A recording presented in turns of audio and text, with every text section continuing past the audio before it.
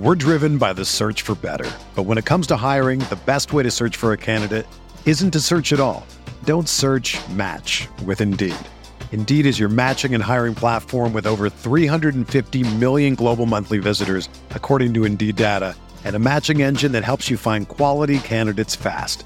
Ditch the busy work. Use Indeed for scheduling, screening, and messaging so you can connect with candidates faster.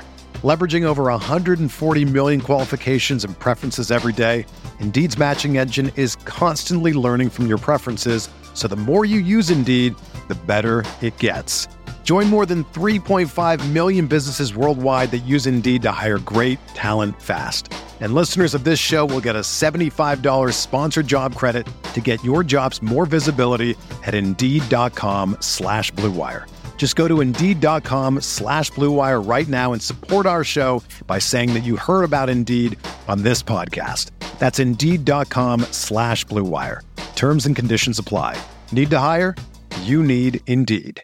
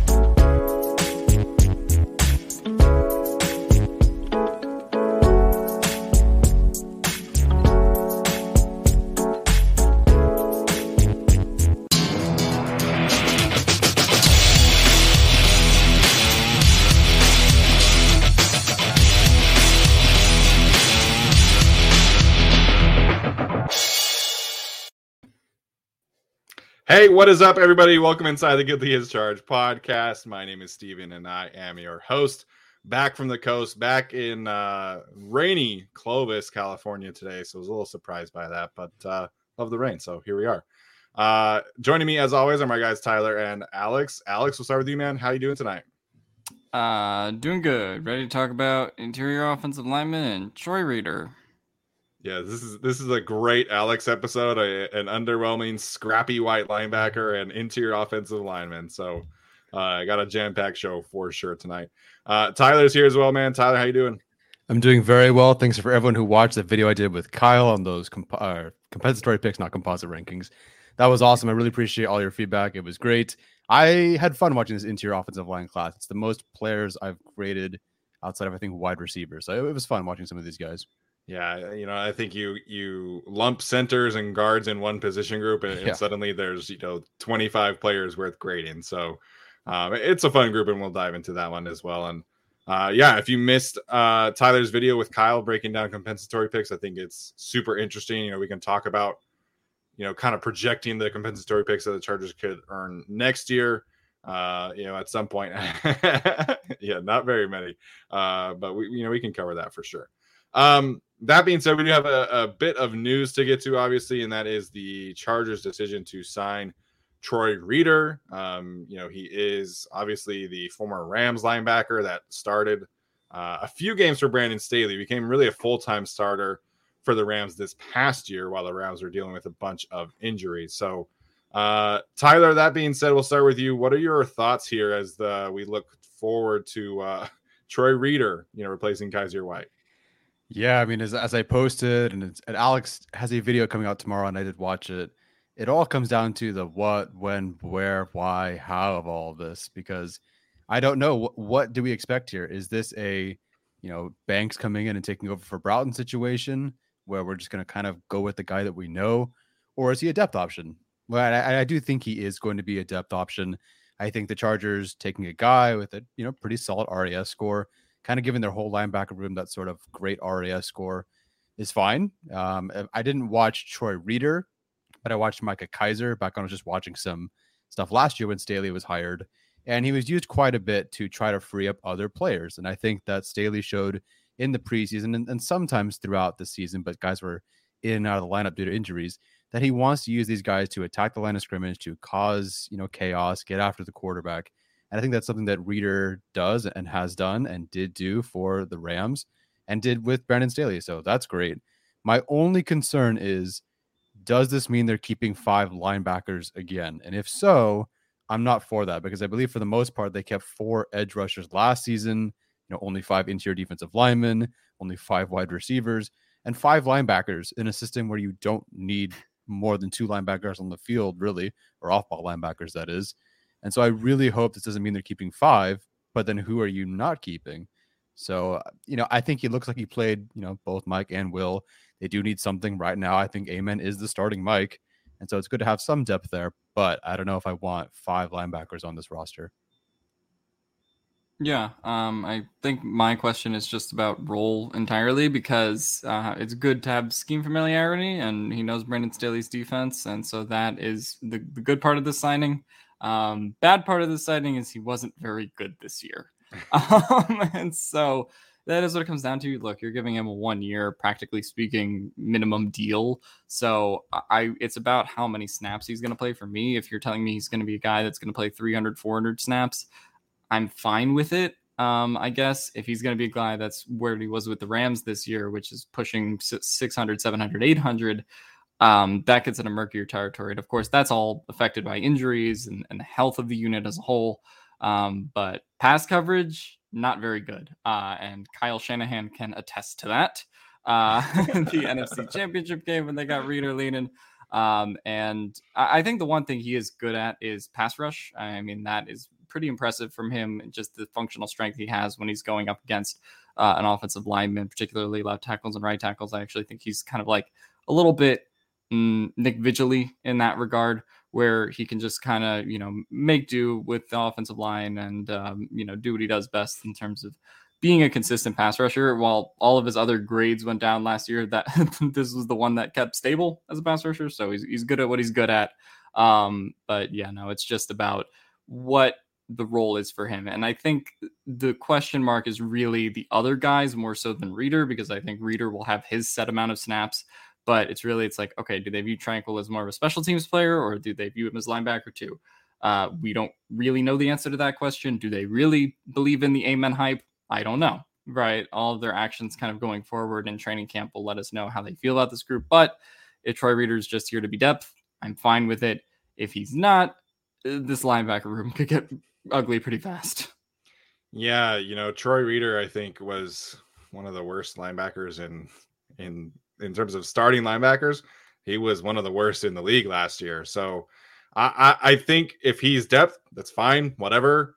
I just kind of question the process here, like we have consistently throughout in terms of the linebacker group. And I think, like, I know full well, obviously, that Brandon Staley does not value linebackers all that well. Obviously, this is just more evidence of that. And when you probably could have ended up paying Kaiser White like $500,000 more to be on this team and be a starter instead of signing Troy Reeder. So it's confusing, and he certainly could just be, competition and veteran depth and, insurance policies. But like, I just am frustrated with this linebacker process in general, because if the goal is to upgrade the room and that's why you're not signing Kaiser White back, then I get that.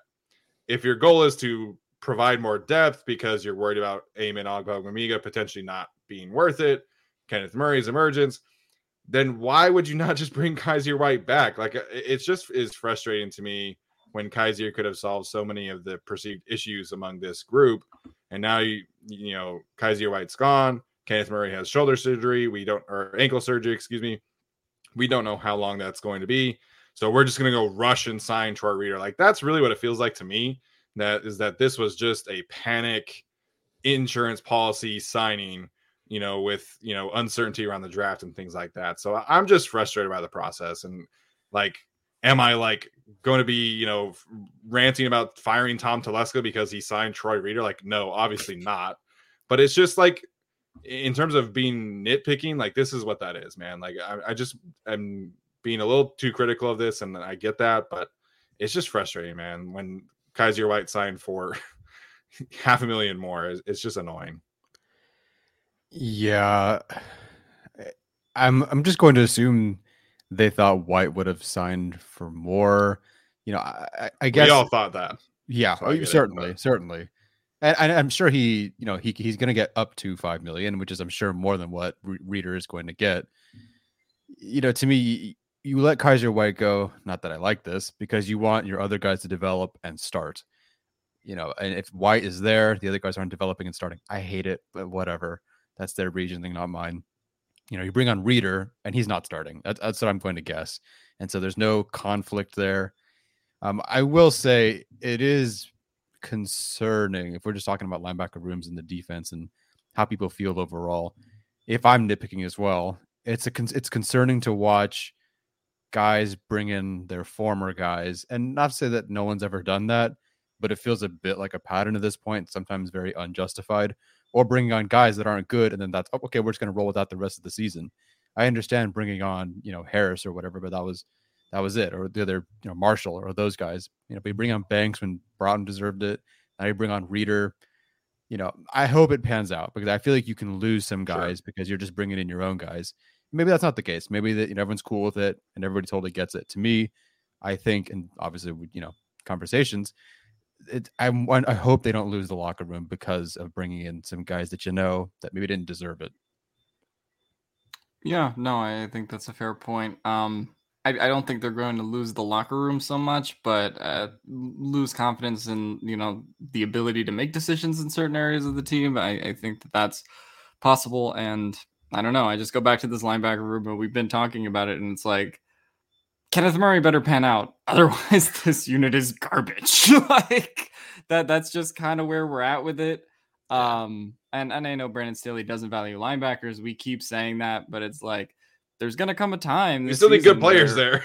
Right. You still need good players there, right? And I mean, there's gonna be a time where, like, if Kenneth Murray is not good, or he gets injured and you're having to play Troy Reader 50 snaps a game, like that's the point where I think this does get really concerning, especially if you're playing a team like the Chiefs. You're playing teams like the Raiders, teams like the Broncos, teams that are projected to be really good this year and have smart coaches and can just take advantage of those matchups. And they say, hey, let's look at 51 over there, right? And take advantage of him when Derwin James and all these other guys are on the field. So I think if you have one crucial weakness in that area, which is just the linebacker core minus Troy Reader in general, but now you're kind of bringing Reader on as depth, potentially another liability. I think it puts this team in a real conflicting position heading into the draft, and they're really banking on Murray and Tranquil, I guess, at this point, panning out. Yeah, and I guess my overall thinking here is just like where's the upside? Because like, so if your plan ideally, right, is Kenneth Murray, Eamon Ogbongbemiga both hit, those are your starters. Drew Tranquil's a really good backup. Great. I can get behind that kind of plan. But then it's like, okay, if one of those two doesn't become a reliable starter, then we're just gonna start Troy Reader. Why? What did you draft Nick Niemann for? Why is Drew Tranquil there? Why would you not, head into the draft with, and you can get, Brandon Smith from Penn State or Chance Campbell from Ole Miss, like one of these cheaper, high upside linebackers that you can get for 4 years instead of a 1-year deal with Troy Reader. So if you're just signing him because he's a camp body, whatever, I get it. But this feels more of like Troy Reader is kind of that gap in between starter and depth option. So I don't know, man. Like at some point you got to play these young guys, Eamon Ogbongbemiga and Nick Niemann, and I would much rather see them get that chance, or a rookie who they draft, than Troy Reader. So again, there's a lot of pent up frustration from me, based off of the Kaiser White situation. And I'm sure a lot of people feel that same way. And I'm sure Troy Reader is not being signed to be a starter. You always follow what the money says. And granted, we don't know what the money says, but it's going to be a 1-year veteran minimum deal kind of thing, I assume. We hope. We hope. But it's like, what's the point here, I guess, is really my biggest thing. Is like, if injury happens, you're going to start Troy Reader instead of Nick Niemann, who you drafted and invested in, who also knows the system, who's been in it for a year. Like, I just don't get it. I'm just frustrated by it. I mean, I guess we don't know they're going to start short. Now, I do agree that they would over Nick Niemann, but we don't know that they're not going to start Right. Nick Niemann if Reader goes down. But yes, I think we'll have to wait and see on this one. We'll see what happens. If he's cut, he's one of the first cuts. Hey, it is what it is, and this was just all for nothing. But this linebacker room has some of the most controversy from last season, so we'll see how it carries over into this year. Alex, you're on mute.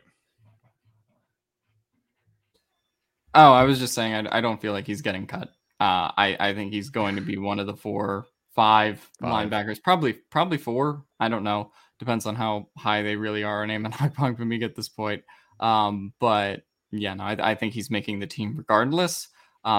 How many snaps he plays is really dictated, I think, by injury as well as what the other guys are showing in camp.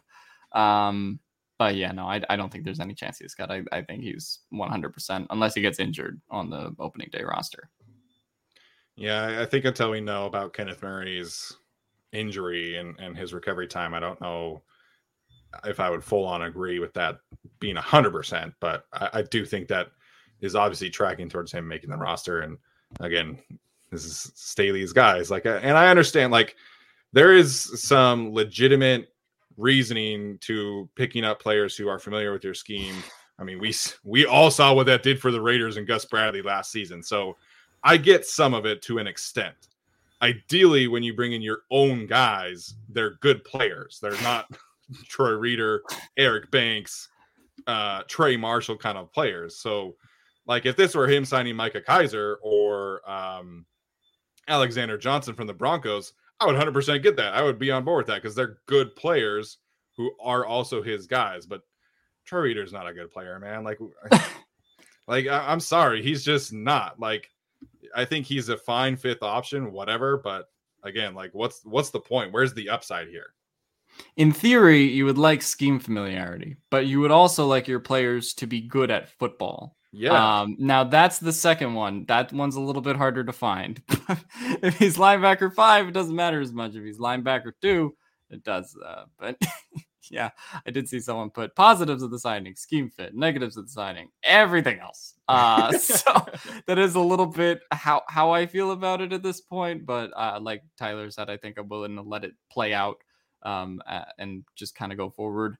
But yeah, it's a little bit of a tough pill to swallow, especially if he ends up getting around the same money Kaiser got. I hope it's not 3.01 million guaranteed just for the sake of it, but we'll see. God.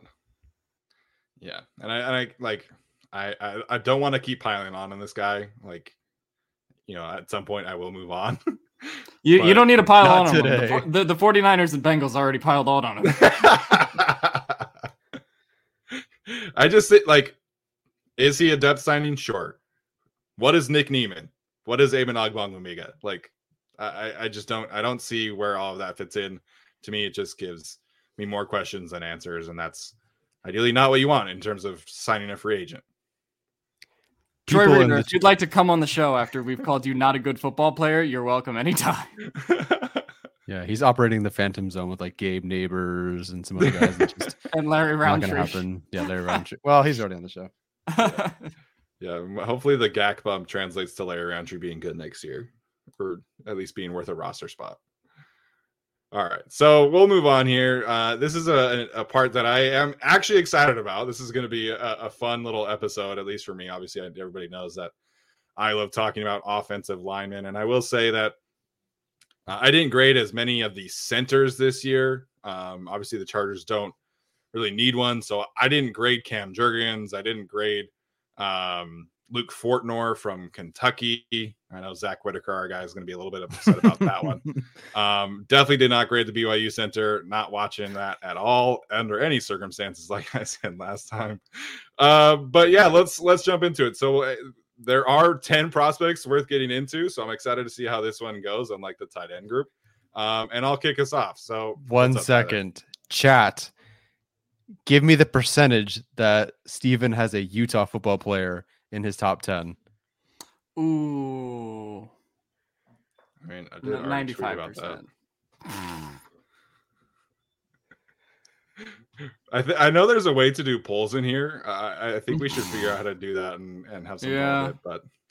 But 100%. Yeah, I mean, it's pretty likely. Hey man, I always try and be objective. We all know this. So if I'm putting one in, we know that it's legitimate. So okay. Nice, John Well. Nice. All right. So I'm gonna get us started here. Someone said with Jello. That's hilarious. I got so many DMs last weekend about the crazy food situations from Utah. So shout out to all of you for staying tuned to that, listening to me talk about Utah's weird culture with food. Really appreciate that. All right. That being said, I'm going to kick us off here. So number 10 for me, I have Cade Mays from Tennessee.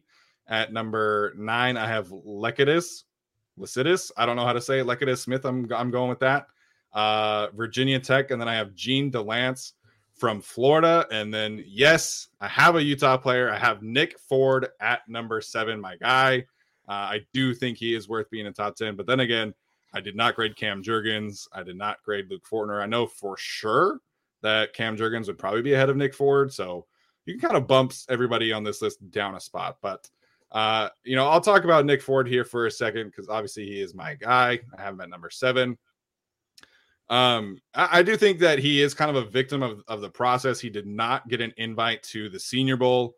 He was apparently reportedly offered one or promised one and then didn't get one. So the Shrine Bowl didn't take him either. So I do think that kind of hurt his draft stock a little bit, but he's started games at all 5 positions along the offensive line. So he's got that versatility that teams really like with their late round players. He is 7th in our composite rankings for what it's worth.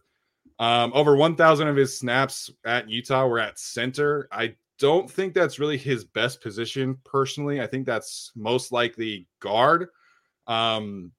He's kind of got that typical size and athleticism of a guard. Snapping was kind of an issue for him at Utah. So that's really the thing that I feel like is also kind of hurting him. But he plays it with a really a nice, nasty streak. He plays consistently throughout the whistle, consistently executes cutoff blocks, reaches, and combos at a high level. I always enjoyed watching him, get to the second level and pulling out on the perimeter. He's got really strong, powerful hands. So those are kind of the positives. Like I mentioned, his versatility. He does get struggle with some high pad level at time. And again, I did mention the snapping issues. But overall, I think he's worth a dart throw as a day 3 candidate. He has that versatility. He has that athleticism.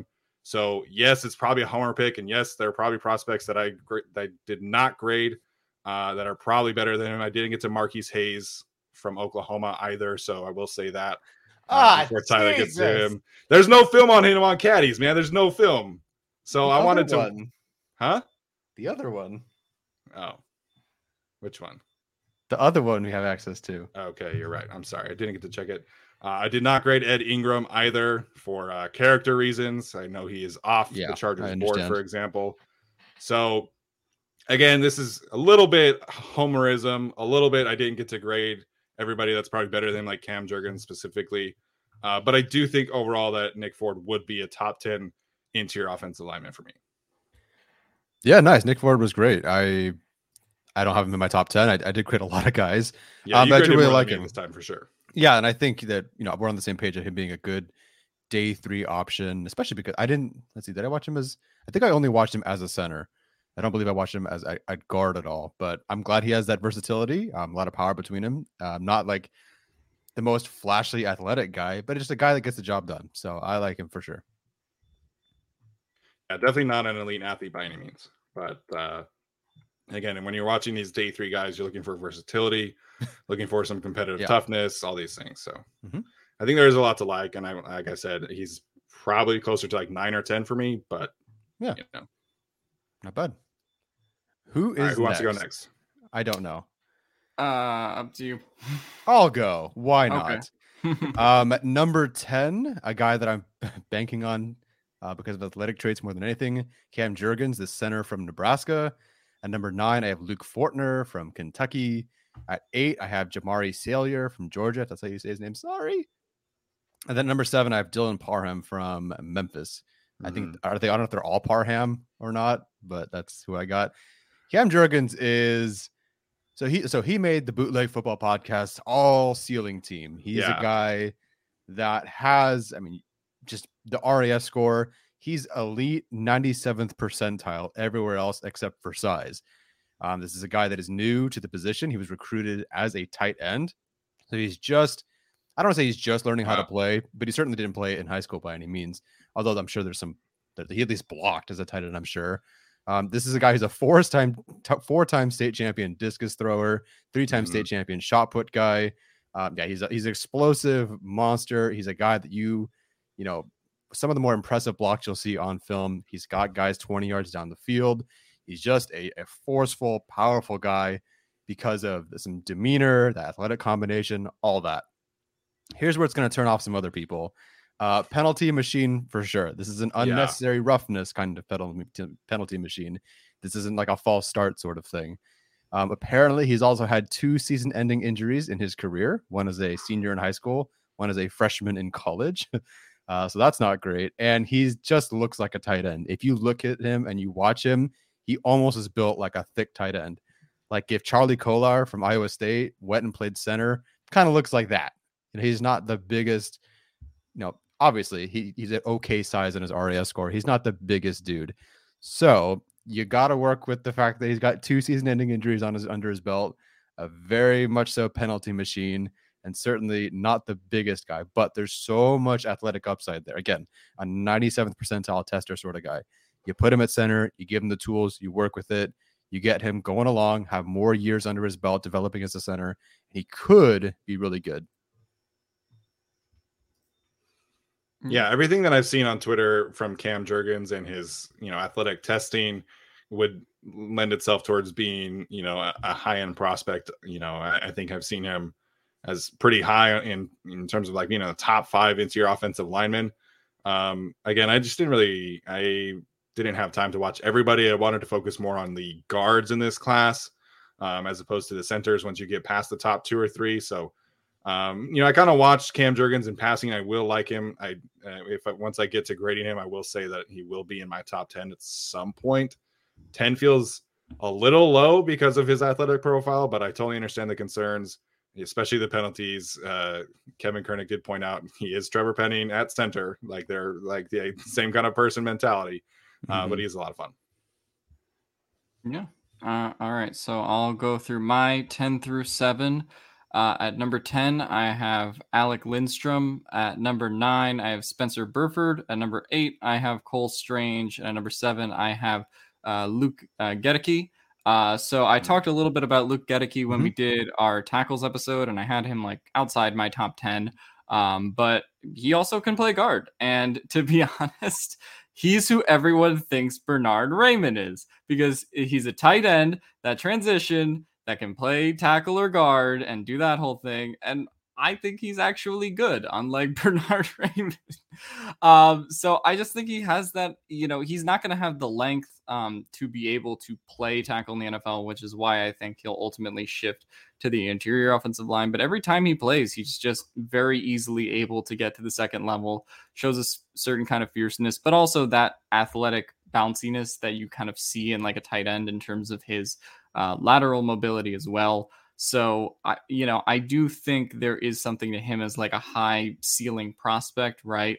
Just because he does, hasn't played, interior offensive line for very long. So, you're taking him probably in the 3rd or 4th round, just hoping he kind of develops further.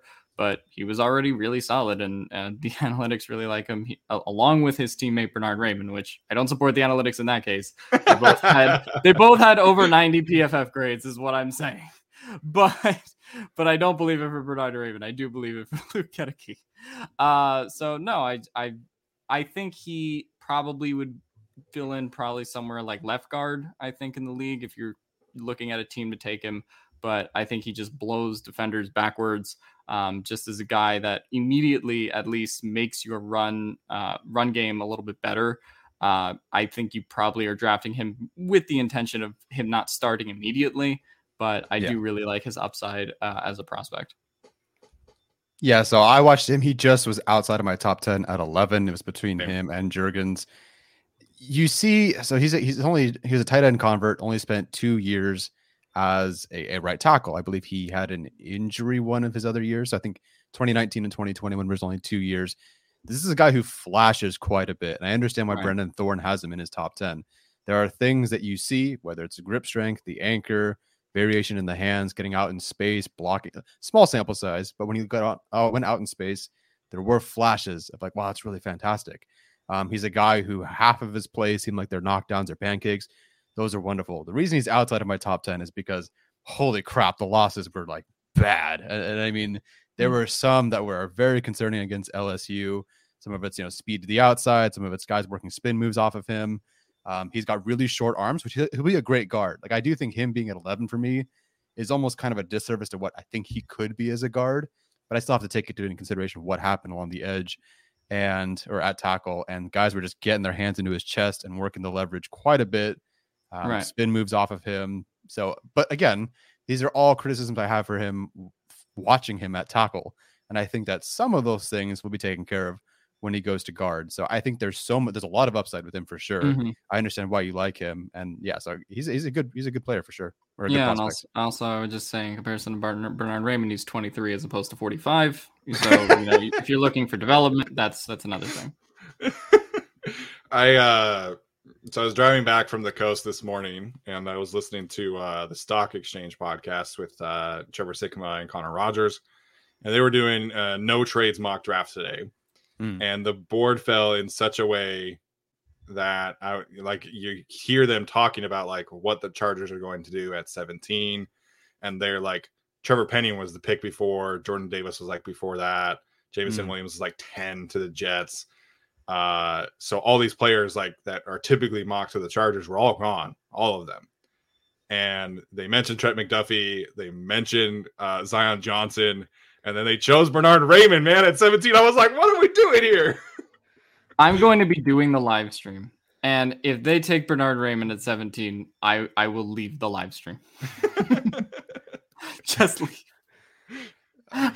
I think I like Raymond. It's been a while since I've watched Raymond. I think I like him more, but the age is certainly concerning, of course. Yeah. I like Raymond more than Penning right now, but it's just the age and the lack of, Penning's at least an elite athlete, and he's not going to be 25 as a rookie. So it is a really concerning debate at that point. And, we'll get to Zion in a little bit and things like that. But the problem is that they haven't met with Raymond, according to Arjun. Have they met with anyone else that's in the top first round? No, right? Ojabo. Of the tackles? Yeah. Well, I guess they did meet with everybody at the combine, but I'm sure Penning has met with the Chargers. Yeah. I'm sure he has to.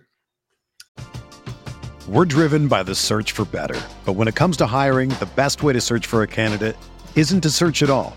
Don't search, match with Indeed. Indeed is your matching and hiring platform with over 350 million global monthly visitors, according to Indeed data, and a matching engine that helps you find quality candidates fast. Ditch the busy work. Use Indeed for scheduling, screening, and messaging so you can connect with candidates faster. Leveraging over 140 million qualifications and preferences every day, Indeed's matching engine is constantly learning from your preferences, so the more you use Indeed, the better it gets. Join more than 3.5 million businesses worldwide that use Indeed to hire great talent fast. And listeners of this show will get a $75 sponsored job credit to get your jobs more visibility at Indeed.com/Blue Wire. Just go to Indeed.com/Blue Wire right now and support our show by saying that you heard about Indeed on this podcast. That's Indeed.com/Blue Wire. Terms and conditions apply. Need to hire? You need Indeed. Everyone is talking about magnesium. It's all you hear about. But why? What do we know about magnesium? Well, magnesium is the number one mineral that 75% of Americans are deficient in. If you are a woman over 35, magnesium will help you rediscover balance, energy, and vitality. Magnesium supports more than 300 enzymatic reactions in your body, including those involved in hormonal balance. From functional medicine doctors to mental well-being and female hormone experts, we all know that magnesium is the one mineral to improve all aspects of well-being and health. But which one?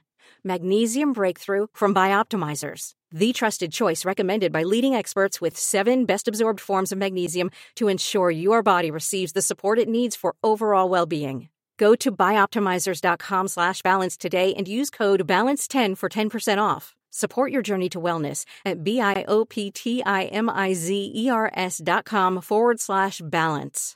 Magnesium Breakthrough from Bioptimizers, your foundation to optimal health and vitality. All right, so we'll continue on here to the next of my list. I will say I really like Gene DeLance. Chargers have met with him. I think he is a fantastic dart throw option. Didn't really get to talk about him much, but I do really like him. All right, number 6 for me, I actually have Tyler Smith from Tulsa here. I am listing him as a guard. I went back and revisited him because there were more games available to me.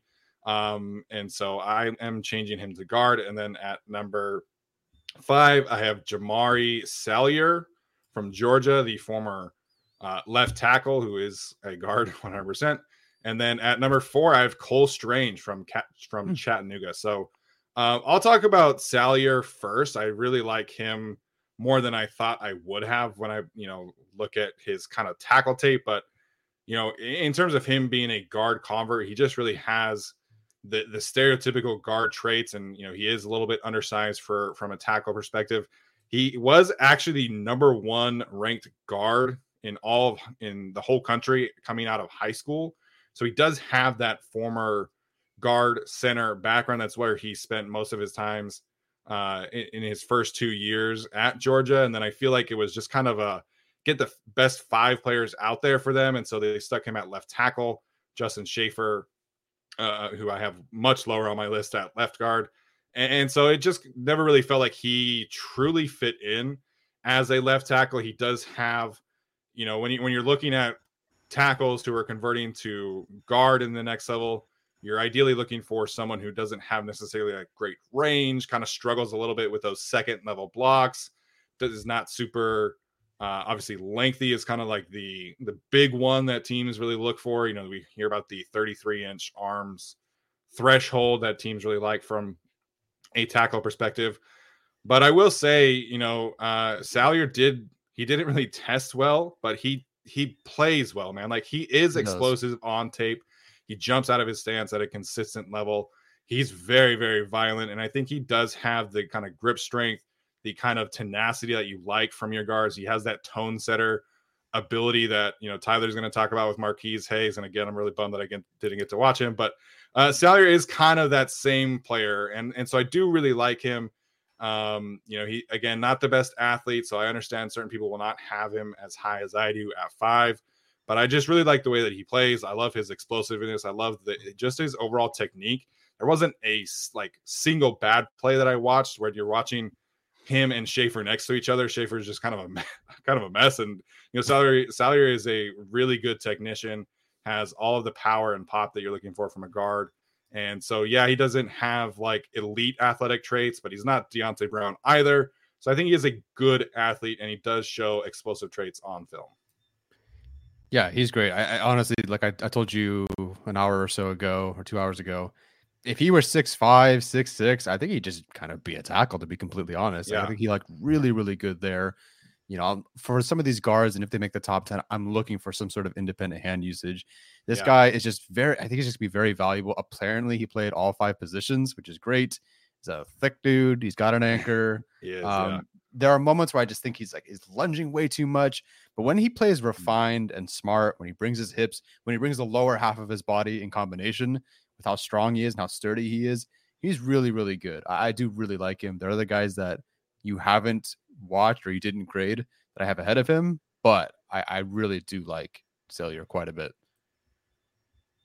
Yeah, and he's obviously checks that Georgia box that Brandon Staley seems to like. I don't know if that's going to translate to the offensive line as much as it does defense, but I think Salyer would be a good 4th round, 3rd round pick for them if they do kind of need a guard there as opposed to a tackle. Yeah. Okay. I am up. So my number 6, I didn't know what to do with this particular person. I graded them and ranked them. I will change this. Ed Ingram, I'm aware of all, the general issues surrounding the whole thing. I just put him in there because I wasn't sure where to move him because of that. Sure. Obviously, there's issues there. Number 5, I have Cole Strange from Chattanooga. Number 4, I have Marquise Hayes from Oklahoma. Okay, Marquise Talk about your Hayes guy. gave me so much life watching film. Like this guy, the first I'm watching him against Baylor. There are a few guys that I really just want to I want to spend time 45 minutes screenshotting or screen recording and downloading their film. And Hayes from like the first quarter, I'm like, oh, I have to, show more plays of this guy. I have to watch more of this guy. He is so much fun to watch. There are half a dozen plays a game, 10 plays a game when he's throwing someone to the ground. This is a through the whistle guy, tone setter, mean human being. I think much less so an asshole than Trevor Penning. I think this guy is certainly more of just I'm having fun bullying you, but in like a yay, we're all on the football field sort of way. This guy is a problem as a puller. This guy loves to knock guys over. But then you see all this, the bully mentality, how aggressive he is, how many knockdowns he has per game. And then, like some of my favorite guys in this group, all of a sudden he's like got a pretty decent mirror and he's got independent hand usage. There's variation to it. And he's a guy that also in pass protection is looking to help guys. And he'll move all over the line of scrimmage to try to go help guys, whether it's his tackle, his center, whatever. He's going to go out and help guys and knock them over with a force. He is so much fun to watch. He's Brandon Thorne's number 4 interior offensive lineman, and I totally get it. There are obviously some issues. He's a guy who plays top heavy, sort of as an upright guy. Again, like I said, he doesn't really bring that lower half with him sometimes. I don't want to say he's too aggressive, but I guess he could be. And then he's going to be limited by his athletic ceiling. He's just not a crazy athletic tester, and he doesn't really look like it. He pulls well, but he's not going to be, you get a screen and you run down the field, very athletic guy. He just doesn't really check that box, but he's going to be a good starter in this league, and someone's really going to love him. I believe Jordan Reed had him going in the 3rd round to the Bills. I think that would be so much fun for the Bills. He's a ton of fun to watch, and I didn't know who he was because the Draft Network had him at like 351, and I didn't put him on the composite rankings. I didn't think to look at him. If I didn't know Brandon Thorne had even liked him, I would never have known who he was. And he's one of my favorite guys. He's going to be one of my guys when we do that episode. He's so much fun to watch. Just a total blast. Alex, you're muted again. Oh, bad timing. Marquise Hayes is in my top 6 as well, from 6 to 4. So I will not talk about him, but from 6 to 4, I do have Luke Fortner at number 6. I have number 5. I have Jamari Salier. And at number 4, I actually do have Marquise Hayes as well. So yeah, no, I'll talk about Luke Fortner. This guy is a really good athlete.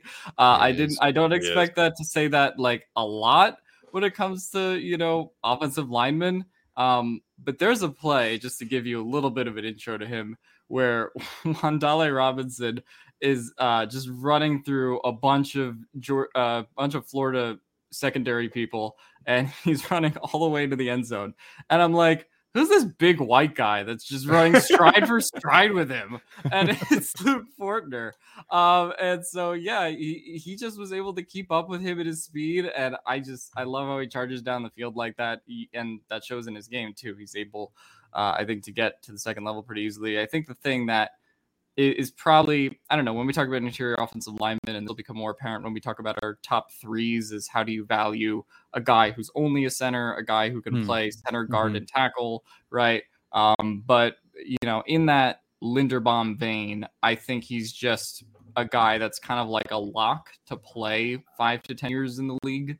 I think he has really good functional strength, really nasty blocker as well, and shows the ability to consistently get to the second level, which is not always true with center prospects, especially center prospects that look like Luke Fortner.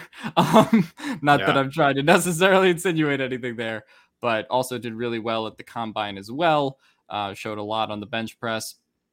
And I think that he is going to be a guy that, unlike Tyler Linderbaum, I actually think could kind of have that center guard flexibility.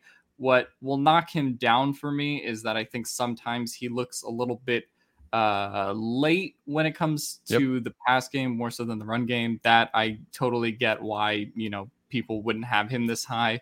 But I think all of his issues are kind of correctable at the next level. So when you're just looking at like these freak athletes who are going to do good at the next level, he's one of them for me. And I could just watch that play with Dolly Robinson all day. Yeah, it's really interesting kind of how trends in the NFL kind of work their way down.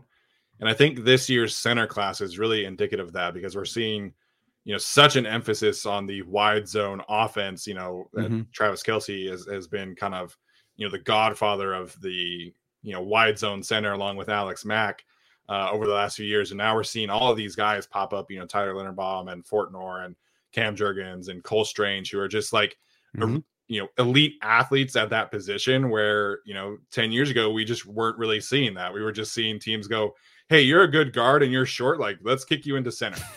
Now there's like a verified, bona fide center pipeline that's kind of happening. And as a former center myself, I have to say it does get me a little excited to kind of see these players pop up every once in a while. So again, Chargers don't really need a center that badly. So I didn't really study the ones outside of the top, but from watching Kentucky offensive line in passing while studying Darren Kennard, I will say Fortner has some legitimate, pop to him. And, I think people will be surprised if they pop on the Kentucky Georgia tape to see how he handled Devontae Wyatt and Jordan Davis. Of course, they had their wins at certain points, but Fortner's game against Georgia, man, was good stuff. It was good, top-notch game tape for a guy who I think he is probably a center-only prospect, but man, he's a good player for sure. Does Luke Fortner inspire you to put the pads on and get back out there? Luke, not so much. Cole Strange, however, man, I love Cole Strange. We'll get to that so much. Cole Strange, he didn't make my top 3, but man, he's so fun, and he's just so old school. He has the vertical bar on his face mask that is just fantastic. And I think he probably could play guard a little bit more than some of these other players, but ideally with his athleticism, with his kind of, tenacity, I think you are looking at a tone setter at center who I think, could provide some value. And I actually have Cole Strange and Tyler Linderbaum graded really closely. So Tyler Linderbaum is number 3 for me, kind of transitioning here. And then number 2, I have Kenyon Green. And then number 1 is Zion Johnson. So I've been talking about Zion Johnson specifically to the Chargers for quite a while, so I'll mention him here. I love Zion Johnson, man, and I've tweeted about him a bunch.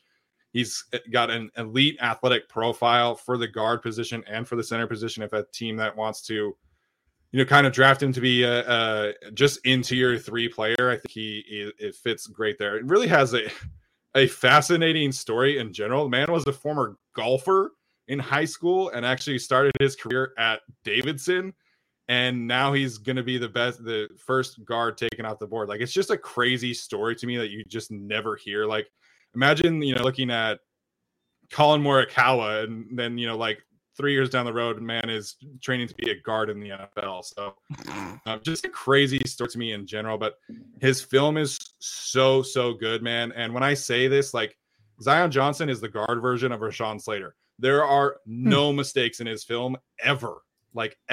And, according to Doug Farrar at Touchdown Wire, literally 0.03 of his blocks last season were missed assignments. 0.03. That means like 1 out of 1,000.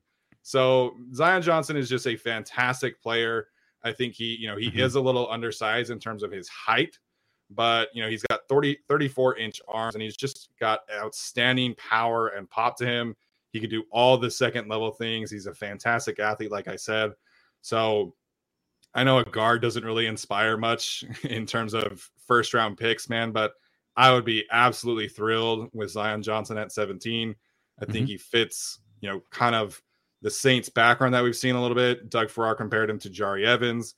I've compared him to Cesar Ruiz, who the Saints drafted. So to me, there is potentially some smoke there in terms of what the Chargers could be looking for. He would be a fantastic left guard, right guard, maybe center of the future.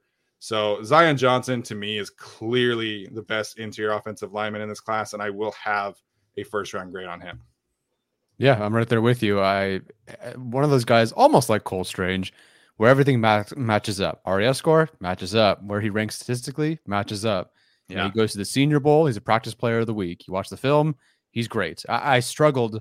I looked at the blinking cursor on my screen to try to figure out. I write negatives for everyone when we do this. I want to just put as many things I can think of, and it's like undersized, can occasionally right, where he, occasionally climbing he can miss, but it's like it feels so nitpicky. I had to think of something, and everything is just so clean with him. He's my number one as well. He's the only guy in this group that I got a first round grade for me. I think he's fantastic. Everything checks a box. Like for me, when the film, the stats, the RAS score, all of that can check a box, you're good. Yeah. Feel the same way. Oh yeah, I'm next. I think we'll have the same three for what it's worth. Yes. Yeah. So I do have Tyler Linderbaum, then Kenyon Green, then Zion Johnson. Tyler Linderbaum feels like Kyle Hamilton to me, sort of. Yeah. Which people are not going to like because Kyle Hamilton is still perceived as a top 10 pick. Linderbaum more, maybe like your late teens to 20s. But I expected to see a little bit more refinement, someone who's a little bit better. And I do think Linderbaum's best football is ahead of him. I think there's a lot there to work with. This is a high IQ guy. This is a guy who can get to the second level, no problem. His speed off the line is fantastic. All that sort of stuff. Great. He's number one in our composite rankings. Statistically, he checks out. I wish he had tested, but I think he would test well outside of size. He did just have his pro day today, by the way. Oh, well, I hope it went well. But to me, and part of the reason I have like someone like Kenyon Green ahead of him is because you're sure I graded him higher anyway, but he's also, Kenyon Green can play tackle if you need him to. And I thought Kenyon Green's best film was as a tackle at left tackle. One game, but it was awesome. Tyler Linderbaum is going to be a center for his whole career, and that's fine. You need all-pro centers. Chargers have a good one, and it really worked out for them. Yeah. But he's kind of size issues, there's anchor issues. It's a weight girth thing. Some of it's a leverage thing. There's a grip strength problem. I do see issues with GPS at the second level, someone who overruns his targets. I'm like, this is number one over Zion Johnson. And Zion Johnson, who has better tape and can play more positions. I like him. He's number 3. I have a really good, solid, high second round grade on him, but I just didn't see the guy that I thought was supposed to be the best interior guy. And I thought he was really comfortably number 3 on here. And to be completely honest, given what I saw, I would rather wait till round 2, round 3 to, I'm not saying they're better, but I'd rather take Garrett Wilson, Chris Olave, whatever, and wait for someone like Linderbaum later on if I'm a team that needs a center, or wait for someone like Strange, like Fortner, like Juergens, like even Donovan West. Wait a little bit longer down the line and take a more premium position guy now. So I do like him. Same thing like Hamilton, but I just didn't see a guy that I thought was supposed to be like easily the best guy in this class. Yeah, so I mean, he was listed at I think 295 on Iowa's page. He did check in at 303 today, and some like everything is amplified, right? Like the draft process is 5 months long, so everything gets amplified, and so Linderbaum being undersized becomes like gospel, right? Like it's the only concern, but there are other concerns, and I think. You can be a light center and make things work. Jason Kelsey I think he still weighs like 290 pounds and he's only like 6'2". So you have to make things work around your deficiencies. And that to me is just kind of the issue with Linderbaum. I know he's an elite athlete. Mm-hmm. I know he's a former wrestler and I know he has a great understanding of leverage. That's all there too. But it's just like the lack of anchor. It's just like you were saying, when you're that small and that great of an athlete, you're going to be asked to do second level things, and his second level technique is just not there. Like athleticism, absolutely there. So there are things he needs to work on. And I, for what it's worth, I think the other parallel with him and Kyle Hamilton is really kind of the depth behind him. Like if I needed a center, I'm not taking Tyler Linderbaum at the end of the first round because, like you said, you can get all these other guys too. And it's the same thing with Kyle Hamilton that we're seeing right now. Why would you spend, if you're the Falcons, why would you spend a number 8 overall pick on Kyle Hamilton when you could spend a number 48 pick on, Lewis Cine or Daxton Hill or whoever, Jalen Petrie. So I think there are a lot of parallels there. I do think he is, a little overrated in certain aspects, and it's not just that he's small. There are other technique aspects as well that kind of paint him. For me, he's a second round player because of the technique issues, and because he's a center only prospect.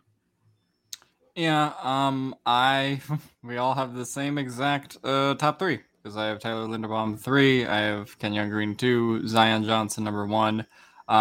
Yeah, I mean, I feel the same way about Tyler Linderbaum. I feel like you are getting a great center prospect, like someone that, but compared to Zion Johnson and Kenyon Green, just as these two guys that potentially can play multiple positions on the offensive line. That's like the versatility for me is what really powered those guys over the top. Like, sure, it would be great if a team that needs a center gets their Corey Linsley, so to speak. But I just think that kind of player, as good as he is, as safe of a bet as he is, probably just isn't as valuable as players that have maybe a higher ceiling. I do think there's a little bit of overthinking that goes on with Linderbaum, where it's there are definitely size issues. But at the same time, the numbers kind of do speak for themselves. I think he's had 737 pass blocking snaps over the last 2 seasons, 5 QB hurries, 4 QB hits, and 1 sack in that time. Of course, the stats aren't everything, and you want to look at the film as well. But I do think, when you do watch the film, that, it's not like he's giving up a ton of pressures or anything, or losing reps bad, like Tyler talked about just with guards earlier. And so I think the way the rest of the line kind of like follows him as well, I think is very nice to watch on film whenever you do see him play. So I think he's going to be a really great center. Obviously, the Chargers have no use for him because we have Corey Linsley, fortunately. Yeah. But I get why a team would take him in the first round. But yeah, I do think when you're in that, even in that range the Chargers are in, where they're like 15 to 25, and that's probably when teams start considering a Tyler Linderbaum, I would go with a Garrett Wilson. I would go with a Jameson Williams. I'd go with a cornerback. I'd go with someone that's going to be sort of more high upside for me over the next 10 years, rather than, just kind of filling out my center position, especially depending on how many picks I have in the draft later on. So I think he's going to make a team very happy. He's going to fix their offensive line, fix their center problems, maybe make sure that the Dan Feeneys of the world aren't starting for you. But I do think that he is number 3 for me in comparison to the other two.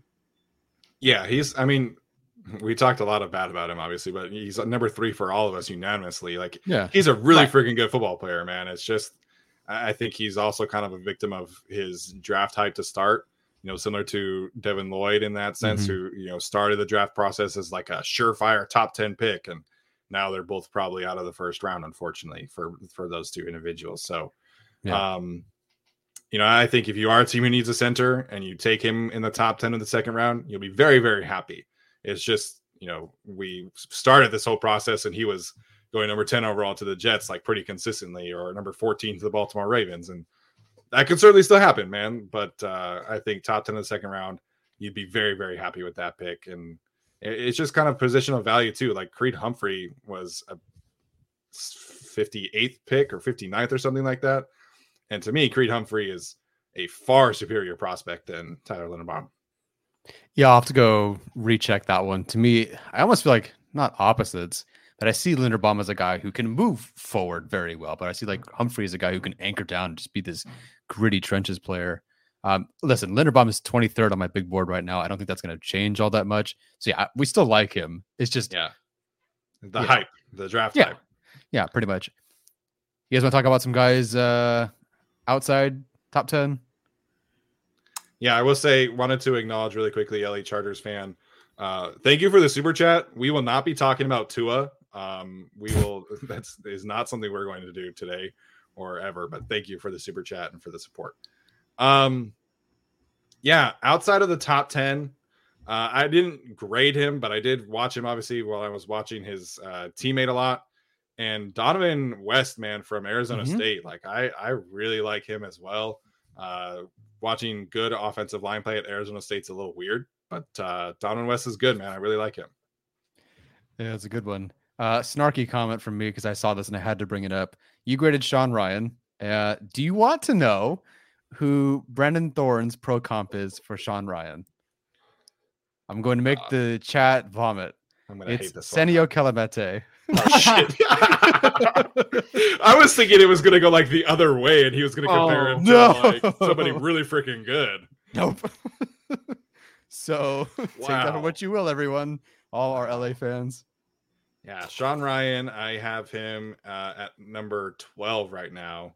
I have let me check this. I have a 4th round grade on him. So it's not terrible, but man, the guy is supposed to be like nasty and physical, and then you just watch him get destroyed by Oregon defensive players and Utah defensive players, and was not super into Sean Ryan. And there was that one Fox Sports analyst like early on in the process that had the Chargers taking him at 17, and I'm like, bro, what are we watching here? And we can officially rule out Linderbaum at 17 as well. I think that's that one mock or whatever. No thanks. Yeah. The mock drafts really just prove who watches the Chargers and who doesn't. And if you take Linderbaum at 17, then I don't think you've ever watched the Chargers, but okay. But yeah, no. I haven't watched Sean Ryan, but him getting compared to Senio Kelemete, we're not going to anymore. Yeah, it doesn't sound like a really great advertisement. Like, hey, you could watch this movie, but it sucks. Like, sorry, I don't want to watch the movie anymore. The only one for me that just sticks out, given everything we've talked about earlier in the show with him, is Ed Ingram. He's a guy that would probably be in that 7-8 range for me. But obviously with everything on the off the field issues, I don't know how that's going to play out. So that's why I left him outside the top 10. But yeah, when we were talking about him earlier, everybody was like, "What issues?" Just Google him, and you'll find it really quickly. And it's worse than stealing a bike. It is much worse than stealing a bike. That is definitely confirmed. All right. So as we always do, we'll talk about kind of how we see the Chargers, attacking this unit for what it's worth. Chargers, their second string unit needs a lot of work right now, along with the second string in a lot of places. So, I guess my question is here: how strongly do we feel the Chargers need to attack this again? Ode Abuji could certainly be re-signed at any point. And of course, shout out to Tyler's mom for the super chat feature. We always appreciate those. But I think this is a really interesting group because the guards specifically, to me, feel more top heavy than they feel more depth related. I feel better about the offensive tackle depth than I do the guard depth. So Alex, where you land with how you see the Chargers potentially, adding to this unit in the draft? It's tough. That a lot of it depends on if they re-sign Ibushi or not. But we do have Brendan Hymas still, who was kind of their late round guy last year. So I mean, they're kind of, I think, waiting to see some development from him. There's been like weird talk about potentially Trey Pipkins being guard. I don't think that's going to happen much at all. But I think in general they have guys that they want to experiment with at guard. I wouldn't be surprised if they went and got another body. Obviously their biggest hole right now, not speaking in starter terms, is that they let Scott Quesenberry walk. So now they do have to find a backup center. That's something that feels like it could be taken in the draft. Not particularly high, but Scott Quesenberry was like a 6th round pick? Fifth, I think. Fifth, yeah. So I mean, that's kind of, if they want to take a center in like the 5th or 6th round, I think that would make a lot of sense. And then I think their need for guard is a little bit higher, but I don't think they'll end up taking both. I think they probably take one interior offensive lineman through the draft. And I think it's more than likely a backup center. Yeah, I agree. Obviously, again, it depends on Abuji. To me, I feel like might not be very soon, might not even be before the draft, but I feel like at some point before the season starts, we're going to have Abuji and Hymas as your starter guard, and then your backup swing guard, if you will. So it does come down to right tackle or obviously a backup center. I'd love for them to take someone like a Donovan West. I don't know where he's projected to go, but if it's a day 3 pick and it's a later day 3 pick, go for it. Have not watched a lot of round 6 to 7 centers.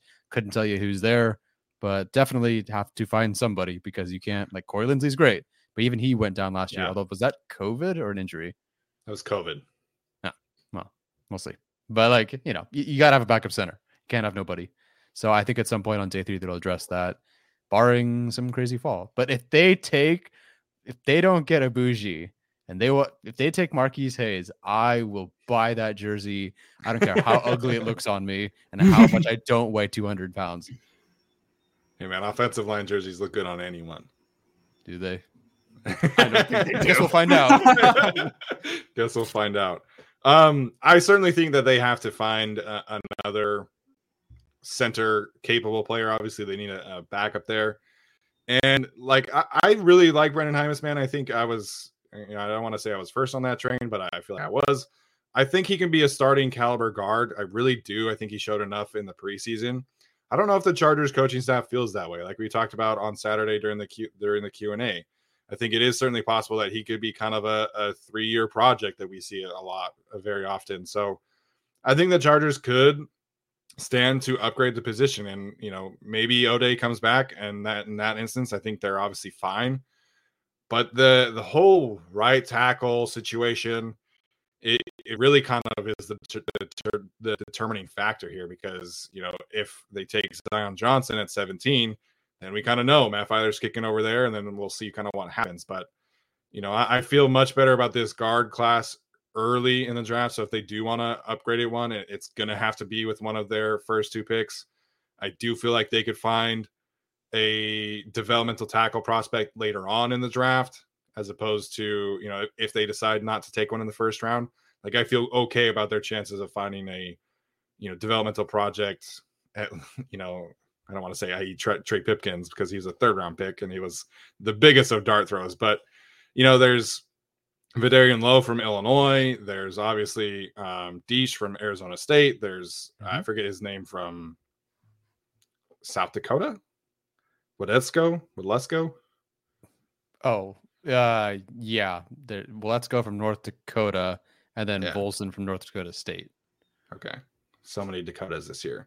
Braxton Jones is another, decent dart throw. So I'm just like obviously so curious. I'm chomping at the bit to figure out how they're going to solve this offensive line, because they got to do something, man. And I like at this point, I'm really talking myself into Zion Johnson being the selection at 17. I really am. Wouldn't hate that. I would not hate that at all. That is going to be one of the 10 players of the first round grade for me. So I'm all for Zion Johnson. That's a safe pick in my book. Would be for it too. Not over receiver though. Depends on the receivers, man. True. Okay, which ones would you not take over Zion Johnson then, Alex? Like Sky Moore. Where's your bar? Ooh. I would not take Sky Moore over Zion Johnson. That's very hard, but I would I would not do it. I think the cutoff line is after Jameson Williams. I think after that, then I would not take someone over Zion Johnson. So you would take Zion over Chris Olave? No, I wouldn't. See, it depends on how you list them out. I wouldn't take him over Wilson, Olave, or Williams. After Williams, then I would take Johnson over whatever receivers left. Okay. I love that some of my favorite players that'll be there at 17 are not valuable positions for the Chargers. Like, oh, Devin Lloyd, awesome. Nope. Zion Johnson, probably not going to take him, but betting it is.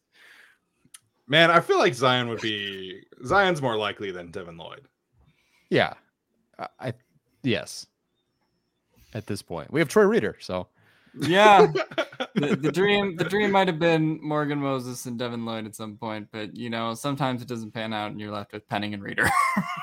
Man, imagine if they could have signed Morgan Moses and then you take Zion at 17. Oh, you're cooking. Offensive line is cooking at that point. Scary. All right, guys. Any final thoughts before we head out for the evening? I would be remiss if I did not mention that the Chargers did meet with weapon punter Matt Araiza. Weapon punter. I don't know. I just came up with that. But he did meet with the Chargers privately. It wasn't a top 30 visit, but it was a private meeting. So Steven, prepare your butthole. Listen, man, like he's a great punter. I've never been in denial of that. I've just been in the denial of people like take Matt Araiza with the 4th round. It's like, what? What are we doing here? The Chargers have like 0 backups, and we want to take a punter in the 4th round? Come on. Okay, where's Jalen Verdermeyer supposed to go? Steven? Oh, I hope undrafted after that piece of shit combine he threw up. Okay, so let's say he's supposed to go in the 6th round. Matt Araiza or Jalen Verdermeyer? I'm taking Matt Araiza over a tight end with an RAS score of 1. I'm not an idiot. Okay, all right, good to know. There's your bar for Matt Araiza, everybody. Tight end with the lowest RAS score possible. If you have an RAS score of 1.2, then you will not be selected over Matt Araiza. Oh man. Like to me, we don't know when that workout happened. Obviously that could have been 3 weeks ago. We don't really know.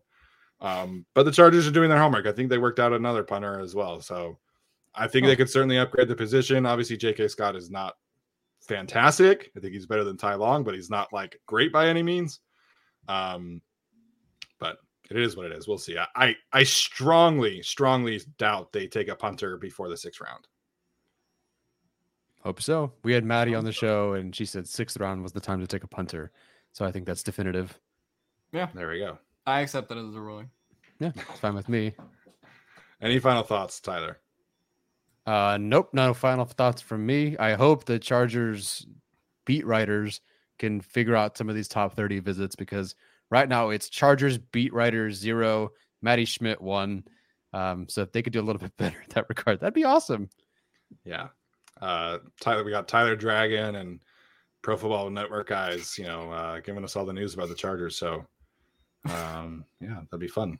I'm still laughing. I think the first time we talked about Tyler Dragon on the show that Stephen wouldn't stop calling him Tyler the Dragon. I know. And I was like, wait, is this a bit or is he actually calling him that? I did think for a while that he was just giving himself like the nickname or something like that. I didn't know that. Like, I've never heard of the last name Dragon before. I thought he was just like, Tyler the Creator, Tyler the Dragon. I thought that was kind of the. Well, what am I, Steven? I don't know. What's your favorite animal, I guess? Oh, I don't know. Tyler the podcaster. Yeah. Tyler the Orca. Tyler the Orca. All right. So, yeah, I think we're all a little bit burnt out from the draft energy and watching so many draft prospects on film. But we're going to do our cornerback episode on Thursday, and then that will be officially 2 weeks out from the draft. So fun times ahead, obviously, and can't thank you guys enough for tuning in today. As Kapil mentioned, Chargers did meet with tight end Amari Rodgers, former quarterback. So I know that's kind of why people were like really confused about that one. But Amari Rodgers, they also met with Greg Dulcich, the tight end from UCLA. I think that broke out today, if I'm not mistaken. So Chargers continue to do their homework, which I think is obviously always important. So with that being said, that's going to do it for us today, guys. We'll see you on Thursday for our episode on corners. And then next week, we'll get into kind of our final mock drafts and final draft primers. Should be a whole lot of fun, and can't wait for that. So we'll see you guys then.